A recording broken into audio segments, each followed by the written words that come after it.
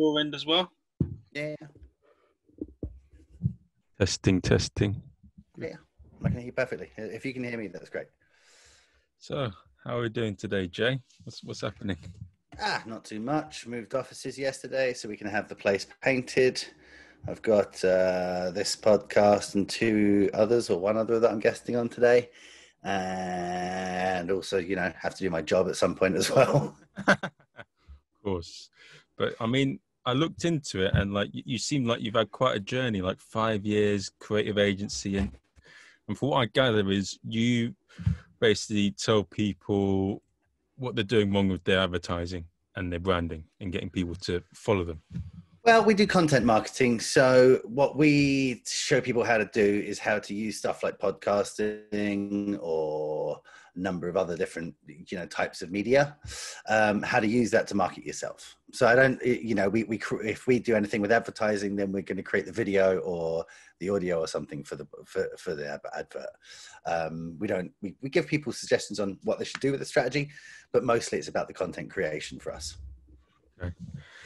And what got you into being a content creator, like sort of advisor per se? Sure.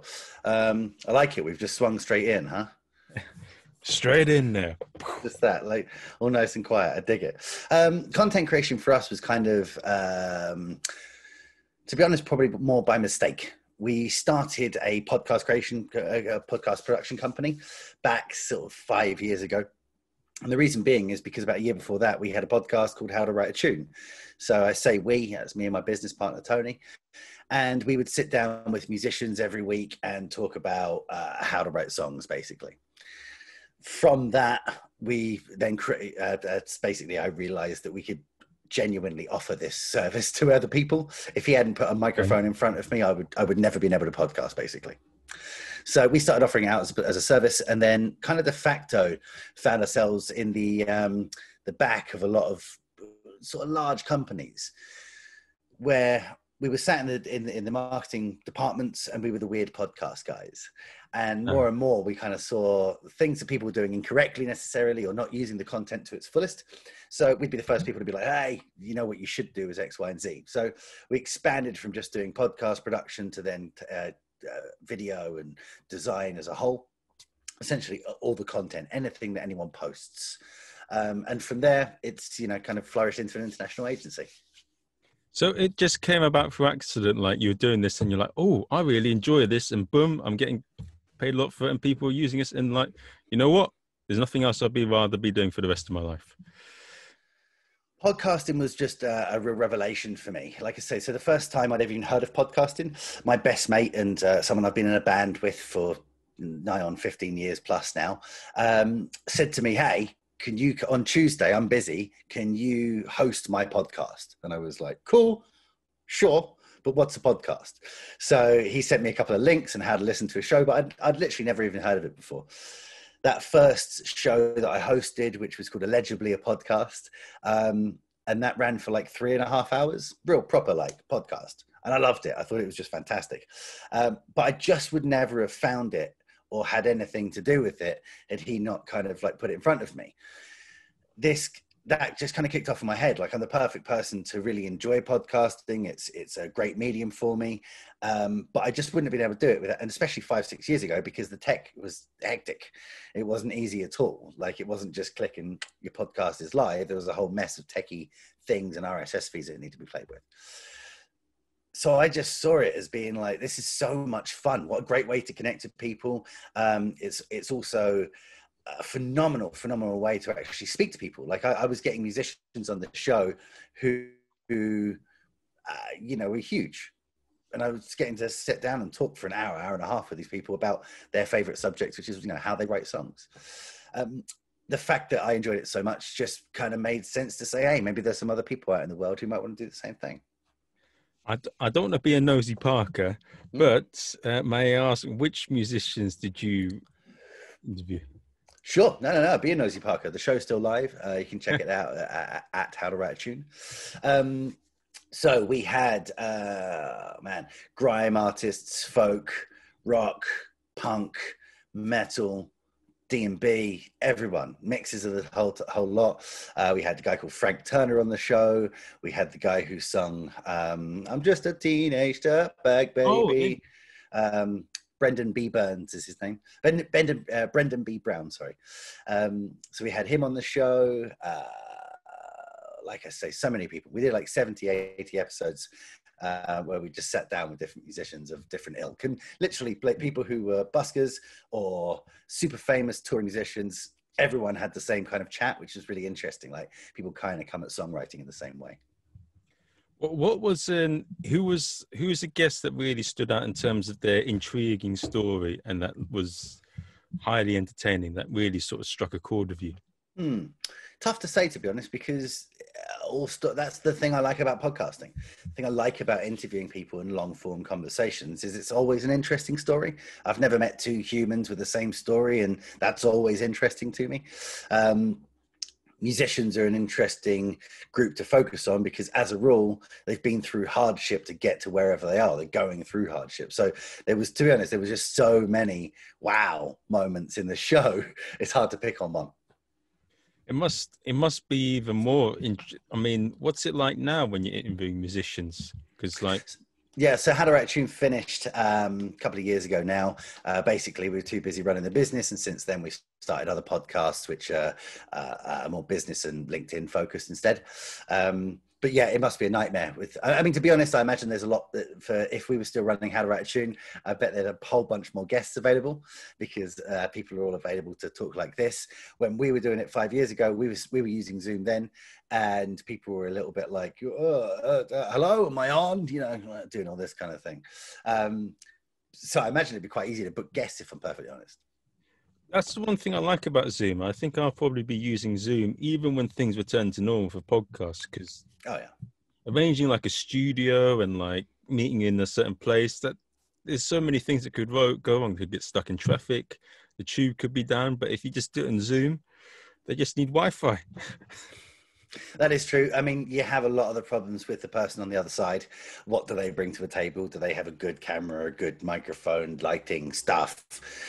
Because, you know, we've seen a lot of podcasts that look like that the whole time. And it's, you know, very, very, you know, really easy to sit in a silhouette the whole time. But yeah, no, you're absolutely right. It's really opened up the world. And I think as an awful lot more people have now started to understand that this is a perfectly acceptable form of communication, it's going to make podcasting a lot easier. Just getting interviews with people an awful lot easier. However, there's still some magic to sitting down face to face. There's still something that's lost in the micro reactions that you see, body language, things which you just missed on Zoom, which make interviews so much easier. I'm very handsy. I'm expressive with my hands. That can really help it on a podcast when you're talking to someone, because you can't necessarily always do like listening noises. Yes, because it will stop people mid-sentence. So being able to do a hand movement and be like, oh yeah, I get you. Oh, really interesting. Tell me more. And actually do subtle psychological cues to keep people talking, because the lovely thing that I always, it happens on every show, you'll see everyone realize at some point, hang on, have I been talking for ages? There's a mic in front of me. And then they usually finish that sentence with, yeah, but, you know, like, and it kind of dies out. So being a good host, being a good interviewer is all about just being able to wait for that moment and give them a little something which allows them to say, it's okay, you're still confident, you're carry on talking, you're in a safe space. Yeah, I feel like with the podcast, with the person you're interviewing, they should be doing most of the talking rather than you. Right. 100%. But how you keep them talking is quite an art, because everyone at some point gets a little, you know, stage fright. Everyone gets a little that. So it's just passing notes, as we, you know, in music, it's like little passing notes, just help them when they realize all of a sudden that they're being interviewed and they kind of knock the conversation back to you across the table. You've got to be there with a quick fire. Oh, really? Why? Pow! And then knock it back to them so they can carry on with their bit of the sentence. You're making it sound like a boxing match. Like he throws the jab, you block it like this, then you throw a jab, overhand. A little bit. Like a little bit. And, you know, because you literally have to be playing defense essentially to keep that person being active. So it can be, because I think one of the things. There's been so many podcasts have started since March. It was literally tons. I can't say how many, but we've had like influx of people being like, I want to start a show, I want to start a show, I want to start a show. And I think for that reason, it's great that there are so many shows, and that's really exciting. But there's a lot of people who think podcast interviewing is as simple as just like hit record, do it. And yeah, sure, it can be, but that also can end up with like some really, really awkward moments. So you have to remember it's an entertainment, right? You're not only having a conversation, but you're having a conversation for entertainment purposes. So it's the host's job to kind of get, or in my eye, when I'm hosting, it's my job essentially to get someone who's interesting on the show and just give them the space. Just give them the space and make them feel like they're in a safe space to say what they need to say and not get kind of freaked out by the fact that they're, you're live or you're being recorded or there's lights and all kind of things in your face. Okay, so that's an interesting point you brought up there, because there's two questions that I'd like to follow on from that. So there's one thing that I find interesting is that, so when I interview comedians on the podcast, they tend to waffle anywhere. So what I've had to change it a bit, where I've had to sort of say, this is where I want you to go, these are the things I want you to do, and like put it around that, because otherwise it will go this way, that way, that way, and there's like whoever's listening and me as well, it's just going everywhere. It's like having a talk in a park, and you don't want that.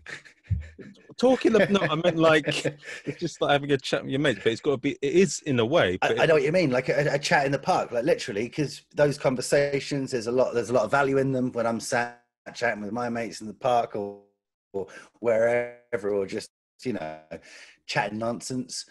But this is an entertainment thing. Like if other people are going to spend time being involved in it, then you got to kind of keep, and I know what you mean. You get someone like a comedian on, or like we used to have real chatty musicians, or we used to have like musical comedy people on the show as well, and you got to kind of corral them. You got to be like, all right, whoa, how about we get vaguely back on topic to some degree, so people know what you're talking about, you crazy person. And then you have to bloody do all this editing around it, and like, then you have to be like, boom. But it's a funny thing, because I did a MC workshop with Barry Ferns, who runs Angel Comedy Club, one of the best comedy clubs in London. And he says, like, people at the top of their game, they pay attention to the very small things. And that's something I consider a bit of a weakness, but I think it's something that does play a part. So, like, by doing those little questions, it helps steer each podcast to do a certain way. I didn't know that before. Well, and it's like you say, if you use the boxing analogy, you have to have different things in your arsenal during a conversation to keep it flowing naturally, if that makes sense. You got to have a jab, which is going to be a little passing note, it's going to be a little like, oh, really? Yeah. And that's going to allow people to know you're listening and they should carry on talking. But you also have to be, when someone gets to the end of what they're saying, ready for that nice right cross when you have to change a subject, or you have to come up with the next question, or continue that on. It's why I've always been a huge fan of Joe Rogan, because those conversations flow really, really naturally for an awful long time.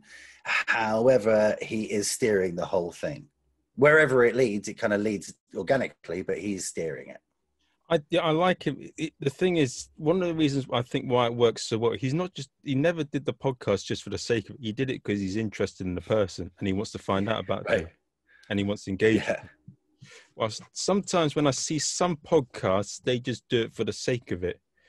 And so, I mean, with the podcast myself, when I started it, I was a bit all over the place, but then gradually as I started producing, I started to figure out where I want it to go. And it's getting to a place where I think I know where it wants to go, but it's getting there. Yeah. But it's what you're saying there. And so what you're saying there, and also what we were saying that Joe Rogan's done, is just allow the show to grow organically. And actually that's something across all content creation, right? So we do it for businesses, we do it for brands, people, whatever, all over the world. You have to let your content breathe, right? You are the reason you're creating it, and you can't just be a case of like, we have to release this video every Tuesday. If you haven't got something to say, or if it makes more sense that you're going to start releasing Wednesday, Thursday, Friday, then let it happen. Don't necessarily fight against the tide all the time with content, because it's a brilliant being able to post content and actually speak to an audience is just phenomenal. You speak to movie actors who love the idea of theatre because they get an instant reaction from their crowd. Well, you have that if you're releasing any type of content, a blog, video, audio, anything. So use your audience to then inform you about the next thing you're going to make. Don't necessarily make a year's worth of content in January, but this is the message. And, if we use 2020 as an example, if you'd done that, you'd be in real trouble come April, because you'd still be talking about the normal messaging, whereas the rest of the world, have a completely separate focus. So allow that comments, allow that interaction with people, and the same thing, that they do on a stage when you, like a comedian does, and you can feel the crowd talk and you can bounce back off of them. Content's actually the same thing. You have an instant reaction from an entire global network. If people aren't liking your stuff, change it. If people are liking it, but you don't like the kind of comments they're doing, then be less confrontational, or, look at what you're posting and how that's making that happen. Because you can do that, again, very much like in the microcosm of a comedy show, essentially you can get better. You can vibe off of that engagement from people and say, my show wants to be this now. And that's okay. Like, it's okay for me to allow it to breathe and change. Yeah. It's because I've noticed that, there's going to be a question I want to ask later on about it, because you've made a good point there, that I've seen a lot of podcasts, and I think there always has to be an aim in it, and there has to be a message. And I feel, going on to that, what do you feel are the key sort of 5 differences or couple of differences between a podcast that is successful and growing and one that is not really doing anything? Good question. That is a good question. Okay, so 5 differences between successful podcasts and everybody else. Yeah. Okay, I like that. Okay, in that case, what I would say is, first and foremost, is audio and video quality. Look at the audio you're capturing, what you have in the background, the lighting you have of your face, and also the guests as well. The really successful podcasts we work on will send equipment to guests who don't have it. I get that's super expensive and not something everyone can do, but if you have the ability, there's a lot you can ask. You can have a 20-minute warm-up call where you say to them, cool, can you make sure you're sat in the middle of the shot? Or can you make sure, actually, I've only got light behind you. Can you, put some lights on your face? That would be the first, so the quality of the content coming in. Okay. The second has to be consistency. Every successful podcast, has been consistent for a very long time. Consistent means set a schedule, right? It doesn't necessarily mean a really high frequency of release. It doesn't necessarily. That'll be point 3.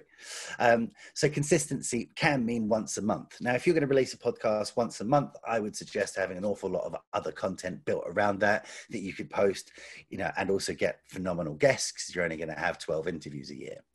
Whereas if you're releasing weekly, you're in a lot better space to get better guests. So the third point would be the frequency. Shows which have more content do better. Why? Because they're out there more often. Joe Rogan, as an example, again, releases sometimes 3 to 5 shows a week. So also some weeks it's 2. And I know what I was saying about consistency there seems to feel a little bit rocked, but every single week there is a show. There is a show. And if there won't be, they'll address it. So I know it's happening. And I know that in 2 weeks, there will be my show.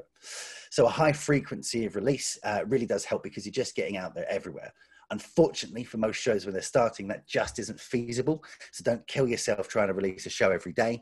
I had a guest on my show, The Jaylee Show, last week, who for a year released a podcast every day. An hour's show every day. Ooh. In 1 year, he released 365 hours of podcasting. Right? And he's been podcasting for 7 years now. That is an extremely old podcast, because it's such a new market. Ooh. But, and at the end of that year, what did he say? I'm going to go 2 a day. I'm doing it twice a day. I'm going to do a morning show and an afternoon show, right? Because this guy's a savage. He's an absolute savage. But he spoke to his audience and said, what do you want? And they actually said, hey, there's too many shows, right? I don't want you to go twice a day. Actually, 3 a week would be awesome. And that's what he's been doing since then. So be consistent, and like I say, the frequency really does count. The more you have out there, the more chance it is of capturing people. Also, if you have an interview show, the more interviews you have means you have more guests, and you have a chance to take some of their audience who find your content and keep them as your audience as well. So my fourth point would be guests. There are some phenomenal shows out there that are monologues, right? There's absolutely some phenomenal shows. They're usually, as a rule, if they're successful, by people who are famous or already have a following. Because me talking into a camera, me talking into a mic, who am I? Right? Very interesting if you know the person, very difficult to get off the ground if you don't. So a lot of the times, the way shows are successful early on will be guests. So book great guests, book guests that are interesting, controversial, relevant to yourself, people that you would like to talk to. That's the real big point to say there. Anyone that you see out there that you want to talk to and you want to have a conversation and you think's interesting, you are the gatekeeper for the content you release. So make sure that you're into it. Don't do what we were talking about earlier, just podcast and podcast sake. You can be like, yeah, I guess I'll have him on. Or, yeah, I guess I'll have her on. They're cool, whatever, right? Make sure you have people on that you're really interested in. But if you can get people with a larger following on whatever platform you're focusing on, be it Instagram, LinkedIn, TikTok, whatever. So if you're able to do that, then what you'll get do basically, sorry, I had a little feedback for a second. So if you find guests who are big on those platforms, you're going to be able to then grow that platform. It's as simple as that. So focus on one platform, guests with large following on there, and book them and book lots of them. The fifth point is listen to your audience. You need that engagement. You need that feedback. And that's what you see from all the great shows, is that they spent a long time creating the audience to the point where that audience is willing to say, what about having this person on the show as a guest? What about doing this? Oh, I love that bit when you two both did X, Y, or Z.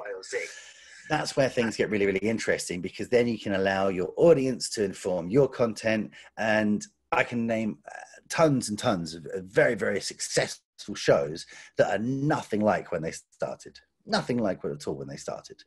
They've allowed themselves to grow, and the way they've grown is by interaction with their audience. So I guess that's my top five. Okay, and it's interesting that you point onto that. What I like Joe Rogan, but and there are other podcasts that I'm more of a fan of than that particular podcast itself. Like I like Louis Howe's podcast more. Mm-hmm. I like what else do I like? That's really interesting. Yeah, Louis Howe. I actually like Mark Maron's podcast a bit more. It's a good show. Yeah.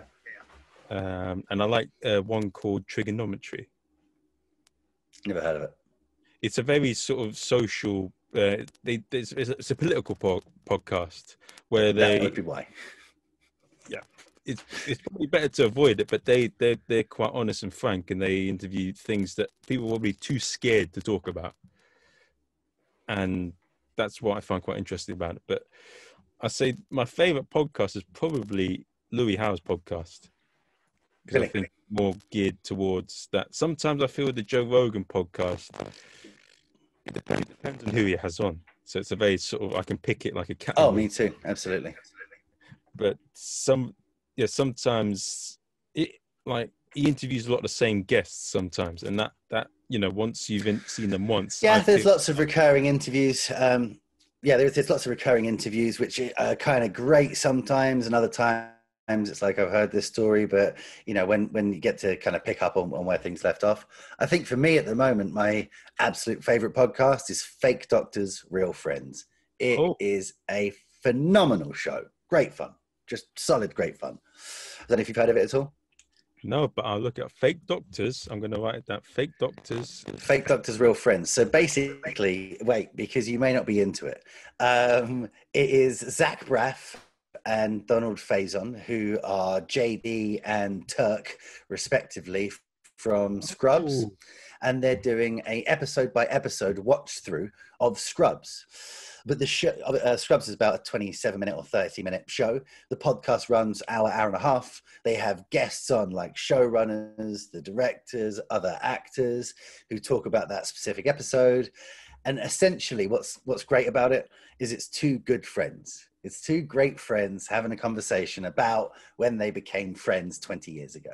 And it's just so much fun, especially during COVID. It's been a great show to listen to really, really enjoy kind of like their relationship, but also go back into nostalgia view and be able to go through Scrubs as a podcast. So I think they've managed to, it's a brilliant example of a podcast, because as time's gone on, they've now got more segments, different parts are happening. They have to do this, they have to do that. They have gags that are running.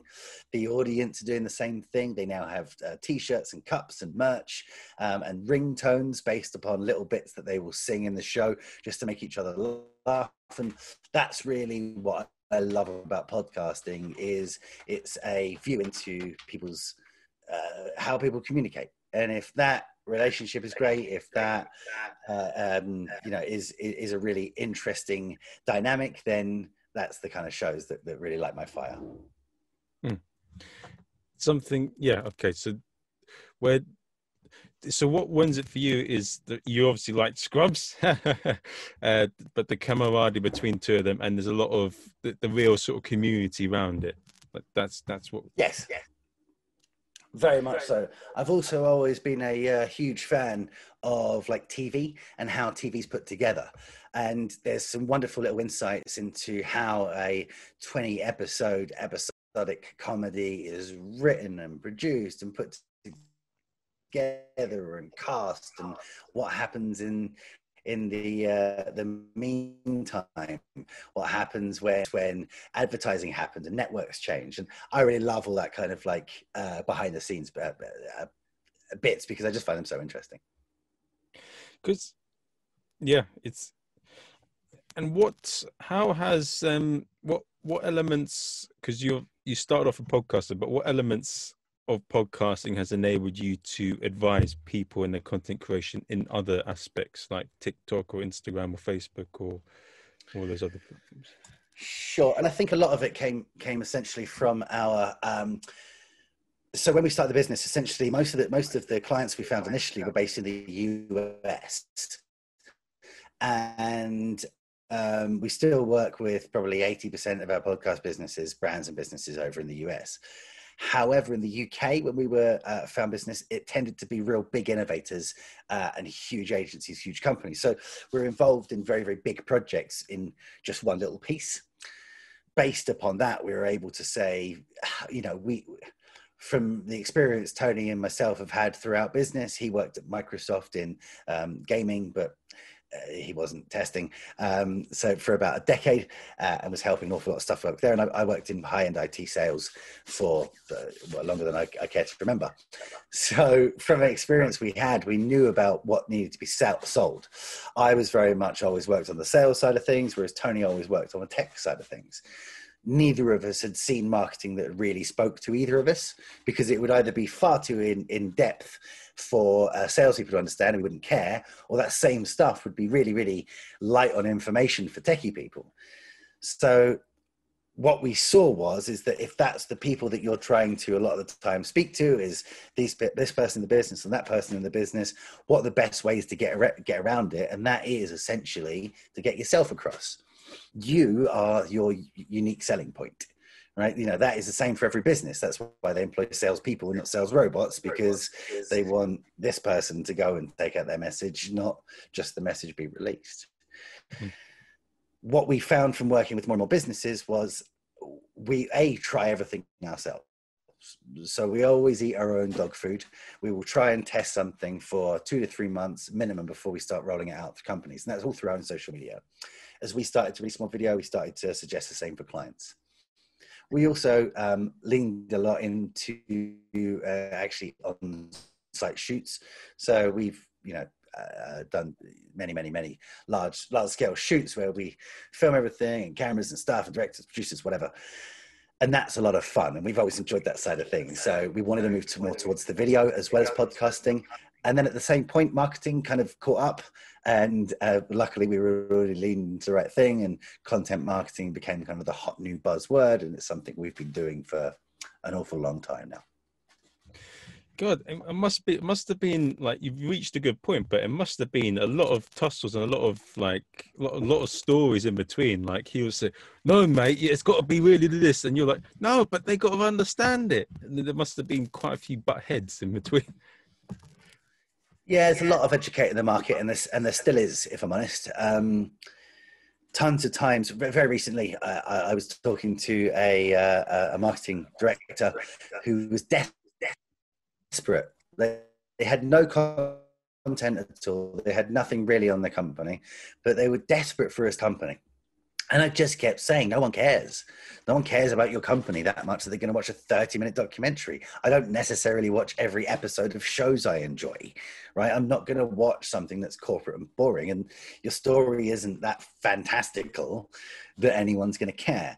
However, if you took that same money and you created 31-minute videos, you're going to actually get enough messaging out there that you're going to be able to drop something that does land in front of people and they do care about, because you're going to be able to say all the different ways that you tackle things. And that is such a hard conversation to have, because that was like 30 or 40 grand worth of money they had on the table, and they were like, please make me a documentary. And I'm sat there being like, no, you mustn't make a documentary. What you need is... But one of the things we've always done, and trying to make sure that we do here at GL Pro, is we can't help, we don't. We're the first people to walk away. And if I don't think that what you're trying to achieve would help you, then I'll let someone else do it. I'm going to voice my concerns and do that. So yeah, there's been an awful lot of those conversations over the course of the business, because a lot of time we've been kind of a little bit ahead of the curve, I guess, in this idea of content marketing and content creation. So we've been educating the market an awful lot about what is and isn't a good idea. With your industry as a whole, how do you, this is just a little tip that I want to ask for, is how do you balance sort of authenticity with sort of, with successful sales? Because I've seen sometimes with sales, like they try and swindle on your dream, and like it comes across as very sort of like wishy-washy, this and that, and it's a bit, come on, you're not convincing anyone. You wouldn't even be able to convince my dog. Exactly. And I think the answer is, if you're asking what's better for marketing and to kind of bring in business, is it to be authentic or to sell? The answer isn't and or. The answer is be authentic and don't sell. Right. And that's kind of the problem. And that's the conversation that I get in trouble with people a lot, of having that conversation, having that when you're talking to, say, sales directors, they're like, so we're not going to sell. What's the point? The answer is, if you're posting on something like, say, LinkedIn, everybody's there for business. Everybody knows that you are selling something. I don't need to hear, hey, $9.99, you can buy my stuff and it'll be super good. I don't need to see that. Everyone's an informed buyer now, right? It goes back to what we were saying earlier about what is the unique selling point of any business. You are. So pushing out that and being authentic. And actually what we see is that the content that gets the best engagement and really gets the most likes and the most comments are things which aren't anything to do with the business. Still, for instance, if it's LinkedIn, still has a business feel or a business message or a business anecdote, but it's personal to you, what you're going through. That's what connects with people. And ultimately, I think the thing which a lot of sales directors forget is the fact that connecting people is why you have salespeople, right? If you want them to connect with you and your brand, they will, but you can't make as many phone calls as you can get views or listens on a podcast or views on a video. You just can't do it. What you can do is put that messaging out there and allow people to say, like, oh, okay, I also had a bad Monday, follow. And then as you're talking about yourself, naturally, you're going to be talking about some of the things you do. I'm on this show, and I've mentioned that we do podcast production a bunch of times because that's what I do all day. It's just natural for it to be out there. So every time I'm creating content, it has some of the messaging in there, but we don't have to be like, buy my service. It's really great, because I can find you or your competitor or the 1,000 other people which offer whatever you do online. So why would I want to work with you? Because you've come and spoken to me in some way as a person and been authentic. And it's so effectively what's got in my head from what you said here, and pardon the analogy, but it's a bit like, I don't know, pursuing someone that you're attracted to and having a good relationship that lasts in a way. Yeah, I agree. Absolutely. I mean, all business, I always relate to, in some way, relationships because there is no difference. Um, it's incredibly, I'd prefer to find someone that we can work with for the next 5 years, who will ultimately, potentially, spend more money than someone who's going to spend a huge deal tomorrow and never work with us again. We'll be better at working with someone over time. Of course, they'll be better at working with us. They'll know how we work, our ebbs and flows, our mechanics. We'll understand the brand more. You know, it's always nicer to work with people for an elongated period of time. Just for the simple fact is you get to make sure that you're tweaking those things and getting everything perfect and actually optimizing content as opposed to just delivering on briefs. Okay. What being on the thing is though, with honesty, I find it can be a tricky subject area. In performing arts, when I work with other people, it can be tricky because you like they. I'm not being Gordon Ramsay and like trying to like boom boom boom. I often try and be honest, but even if you're being nice in a nice sort of docile way, people sometimes they go boom and they go for you. And how do you sort of deal with that when you're being honest and authentic and, well, people not biting your head off? Well, yeah, but you can be honest and authentic without presenting it in an antagonistic way. Not something I've always been fantastic at myself. However, certainly something you can learn. And, you know, we went from 2 guys in a shed to 5 guys in a shed in 8 months. We then moved into the 2 floors of offices, outgrew that, and have recently moved into a big old office just around the corner. The company's grown with that. All of a sudden, I've had lots of employees, lots of, you know, different minds, and everyone's a hero to their own story. And I guess that's mostly the way that I find that you can, when you can get across how you feel, but not have it, you know, and taken badly, is when you can remember that everyone else is the hero of their own everything, right? They only see it from the, you know, from their first person view. So I get where you're coming from. I love what you just did. I'm not feeling it's quite right for where I'm going for. That's usually the hardest time to really choose your language, but understanding that those times when you know, you really have something you want to get across, you're not happy maybe with how things have turned out, you feel passionately about how it should be done, those are the times to take like 11 steps back and just think about how you're going to present the situation. Because if you don't, you're just going to waste your time. You're just going to end up working hard to fix the problem you've caused or has been caused by you know, and then that's going to frustrate you more. Ultimately, you're now going to be twice as much time down the road where you have to go back and be like, so what I was trying to say is, can we do it one more time, but a bit like this, you know? But at this point, you might not even care about that change. You might have lost the passion for it. And that's a shame, because that's how greatness happens, when someone really, really cares and is able to put it across. I think I've had to learn my learning curve has been really hard. I'm very quick to react. I got a real sharp temper. I like things to be perfect for our clients. Within what we can do, I want it to be perfect. I don't want to see mistakes. Like, I just want things looked at 4 or 5 times. However, mistakes happen all the time. Clients don't give the brief that they really want. We don't have exactly what we need, so we deliver, you know, what do you think? And they hate it. Happens, right? It just is what it is. How you're able to react with it, and more importantly, how you're able to react to your team's view, so they're still able to be as efficient as you need them to be. That's what helps me go, okay. What I think is, right, I take those steps back, because I look at my clock and be like, oh, I hate this design, or, I really hate that part of the video. Okay, but do I have 45 minutes to upset that person and then another 45 to kind of like make good and then get back to this? Or should I just go and sit on it for like an hour and then come back and be like, hey, hey, I've been thinking about it, and what do you think about this? Right? Because I'm sort of feeling a bit like this. What do you think about it? But mostly it's your reaction. It's how you have reacted. And even though you don't know, but your face or the thing or the body language or your tone, you don't even realize you're doing it because you're passionate. That's fine. I think that's absolutely fine. It's okay to be passionate and care, and people should know that you're that kind of person. But if every time something goes wrong, they're going to get a scowly like, oh man, we had Jesus. No. They're not going to tell you when those problems are happening. And that's the worst thing possible. But more importantly, every time you go to change something, it's going to become world championship, heavyweight fight for the world.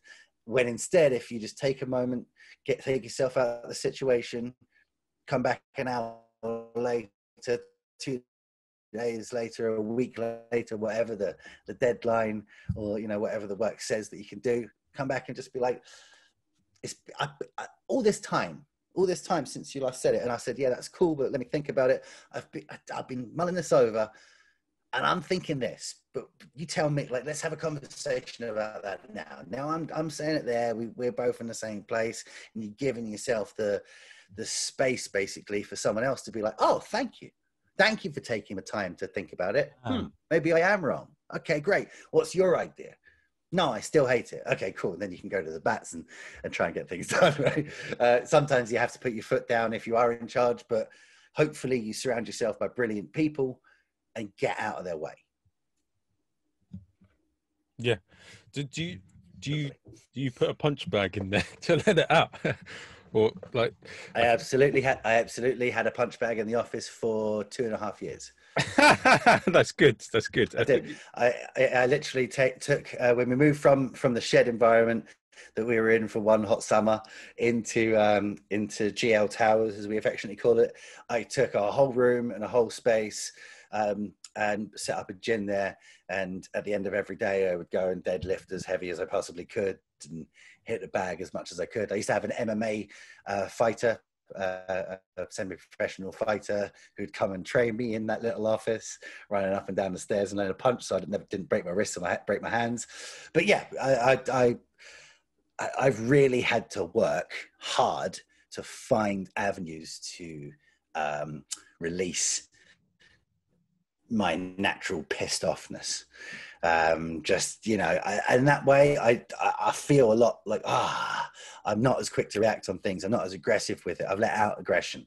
I hit the gym in the mornings. And if I'm honest, it's one of the hardest things since lockdown is that I'm not going to the gym, and I miss that just kind of focus on me and picking things up and putting them down and having to put some might and power into something for an hour and then coming into work like, hey guys, how's everyone doing?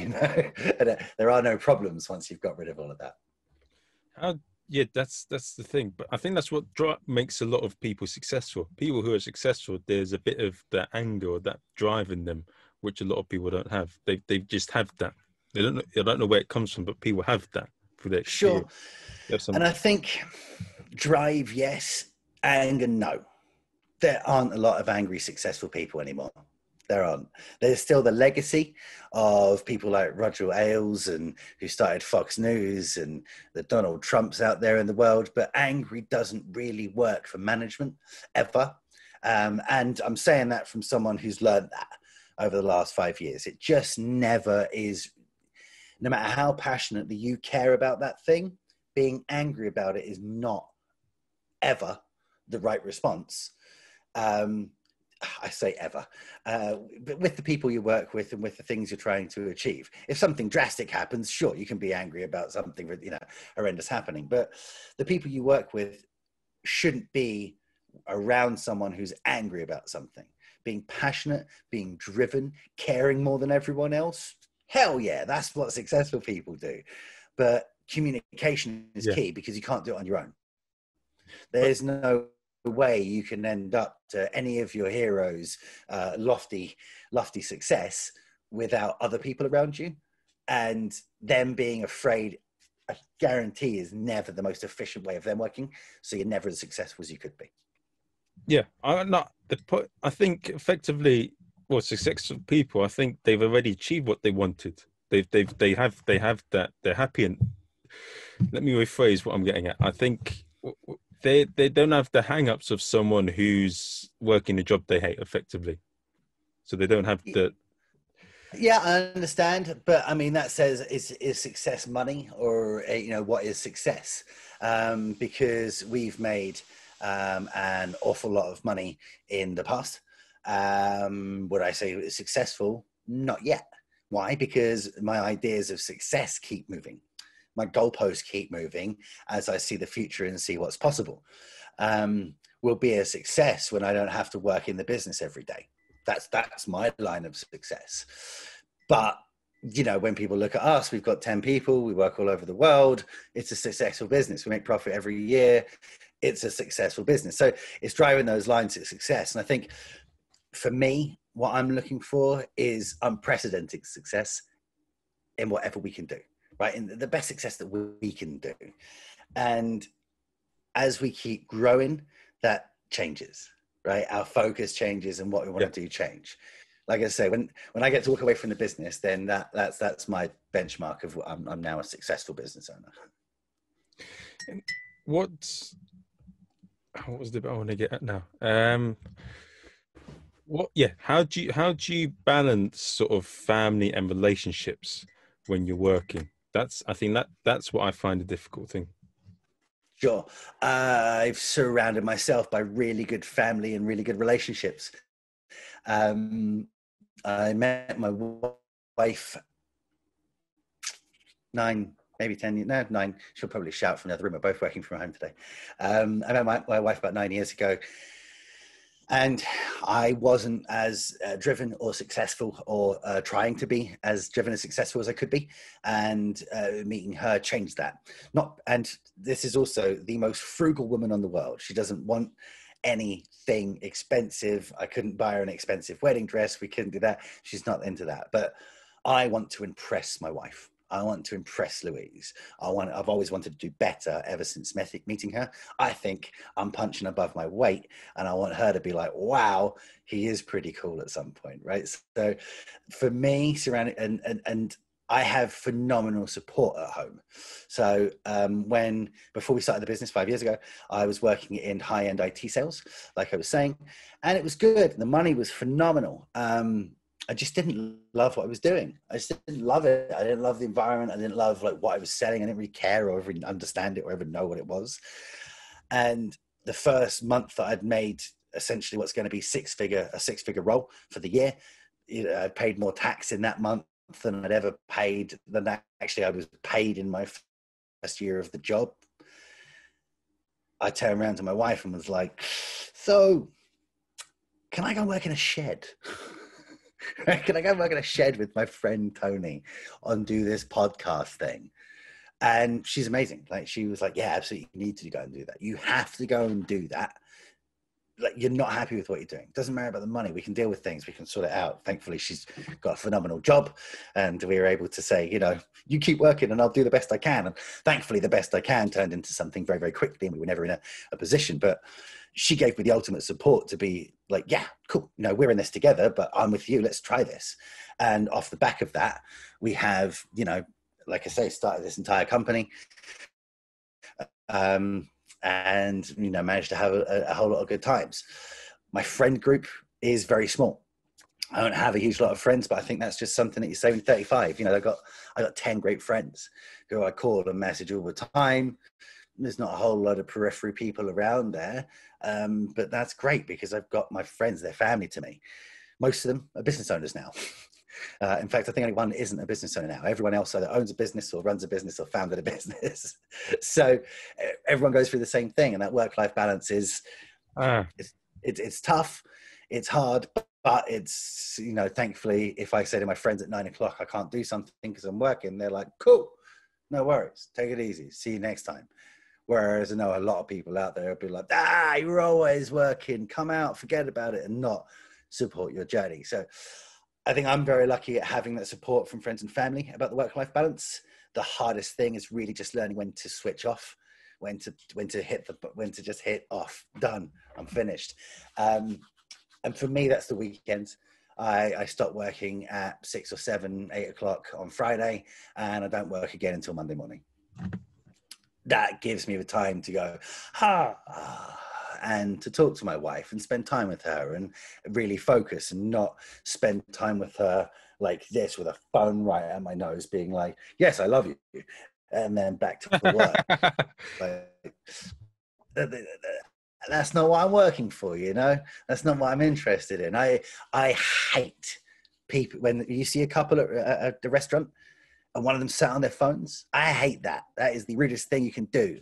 Why go out with someone else? I don't care who it is, your mum, your girlfriend, your husband, your wife, whatever you want. Spend time with people. Spend time directly with people, focusing on them. Don't be like, did you?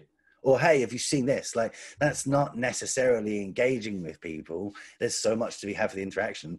I think, the same needs to be said in a relationship, and the same needs to be said in business.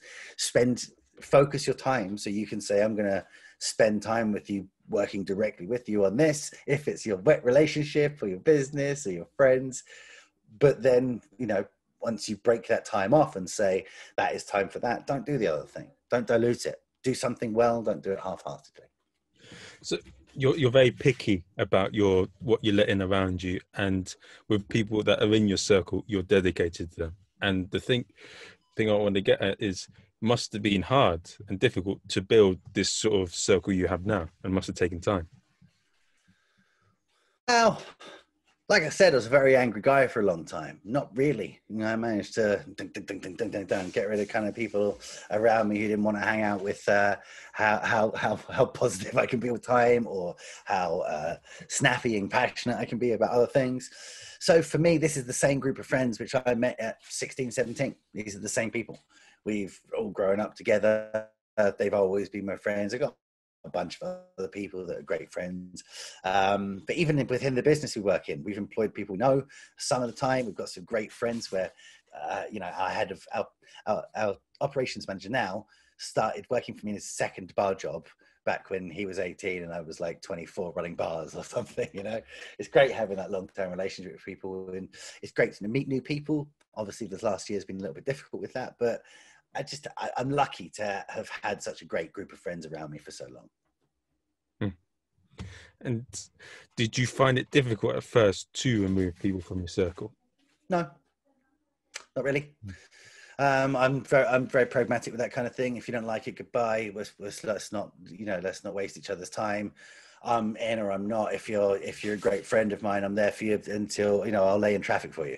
If you're not, then I'll see you next time for a beer. I don't need to contact you that often. And what I've found over years and years is that if you don't keep in contact with people, you lose contact with people. So for me, it's not that difficult. You got a bunch of people I speak to, a lot on Facebook and Instagram and LinkedIn and such that I know, but I'm very lucky to be able to say that I've got 10, 12 really close friends, family, brothers and sisters, who, I can do anything for them, will do anything for me.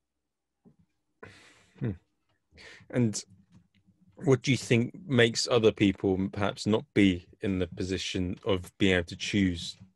Because a lot of people, they get in the sort of situation where they're people they don't necessarily like or respect, but they're stuck with them. They get stuck in ruts. And you're never stuck in a rut. You just haven't decided to leave yet. Move, get yourself out, keep moving. Like if you don't like something, change it. My mum has always said to me, moan as much as you want, but at the end of that moan, I'm going to ask you what you're going to do. So moan, cry. No, it's all too much, Mum. I can't do it. I just can't do it. No one understands. Great. At the end of it, she's going to always ask me, what are you going to do about it? How are you going to fix this? You're not just going to let this go on till tomorrow, are you? So for that reason, I think, you should treat yourself the same. Don't let yourself get into bad situations. Don't allow other people to to bring you down or stop you from achieving your goals. And if they are, you don't need to talk to them. You don't need to talk to people. You don't need to be around people. Move house, move countries, move wherever you need to move. Stop going to that Facebook group. Stop going online. Unfollow people. It's very, very easy. Now it's just click, click, click. I don't even have to stop going to the same pub anymore. I can just unfollow, right? But that's how it used to be back in the day. Geez, I've fallen in with a bad crowd. I don't want to see them no more. I won't go to that pub anymore. I'm going to start going to this bar, or I'm going to start going here. I might stop going to bars, and you just start seeing people. I never agree that you're stuck in a situation. You are either trying to get out of a situation or not. Okay, and what do you? Yeah, there's a lot of what do you think of? Yeah, you're very boom boom boom. You're very what if you don't like it, son? Boom. Yeah, because this is who I am, and I'm always going to be like this. So why waste your time? I don't want to waste someone's time upsetting them. I'm not out. I'm not.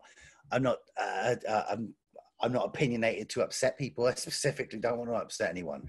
I just have my opinions and have things that I want to achieve.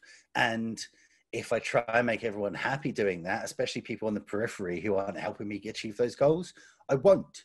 I will not succeed. And for me, unfortunately, I've had to give up a lot of the, frivolous, wonderful rights that people have, like my opinion. It's not my opinion anymore. My opinion is the opinion of 10 people.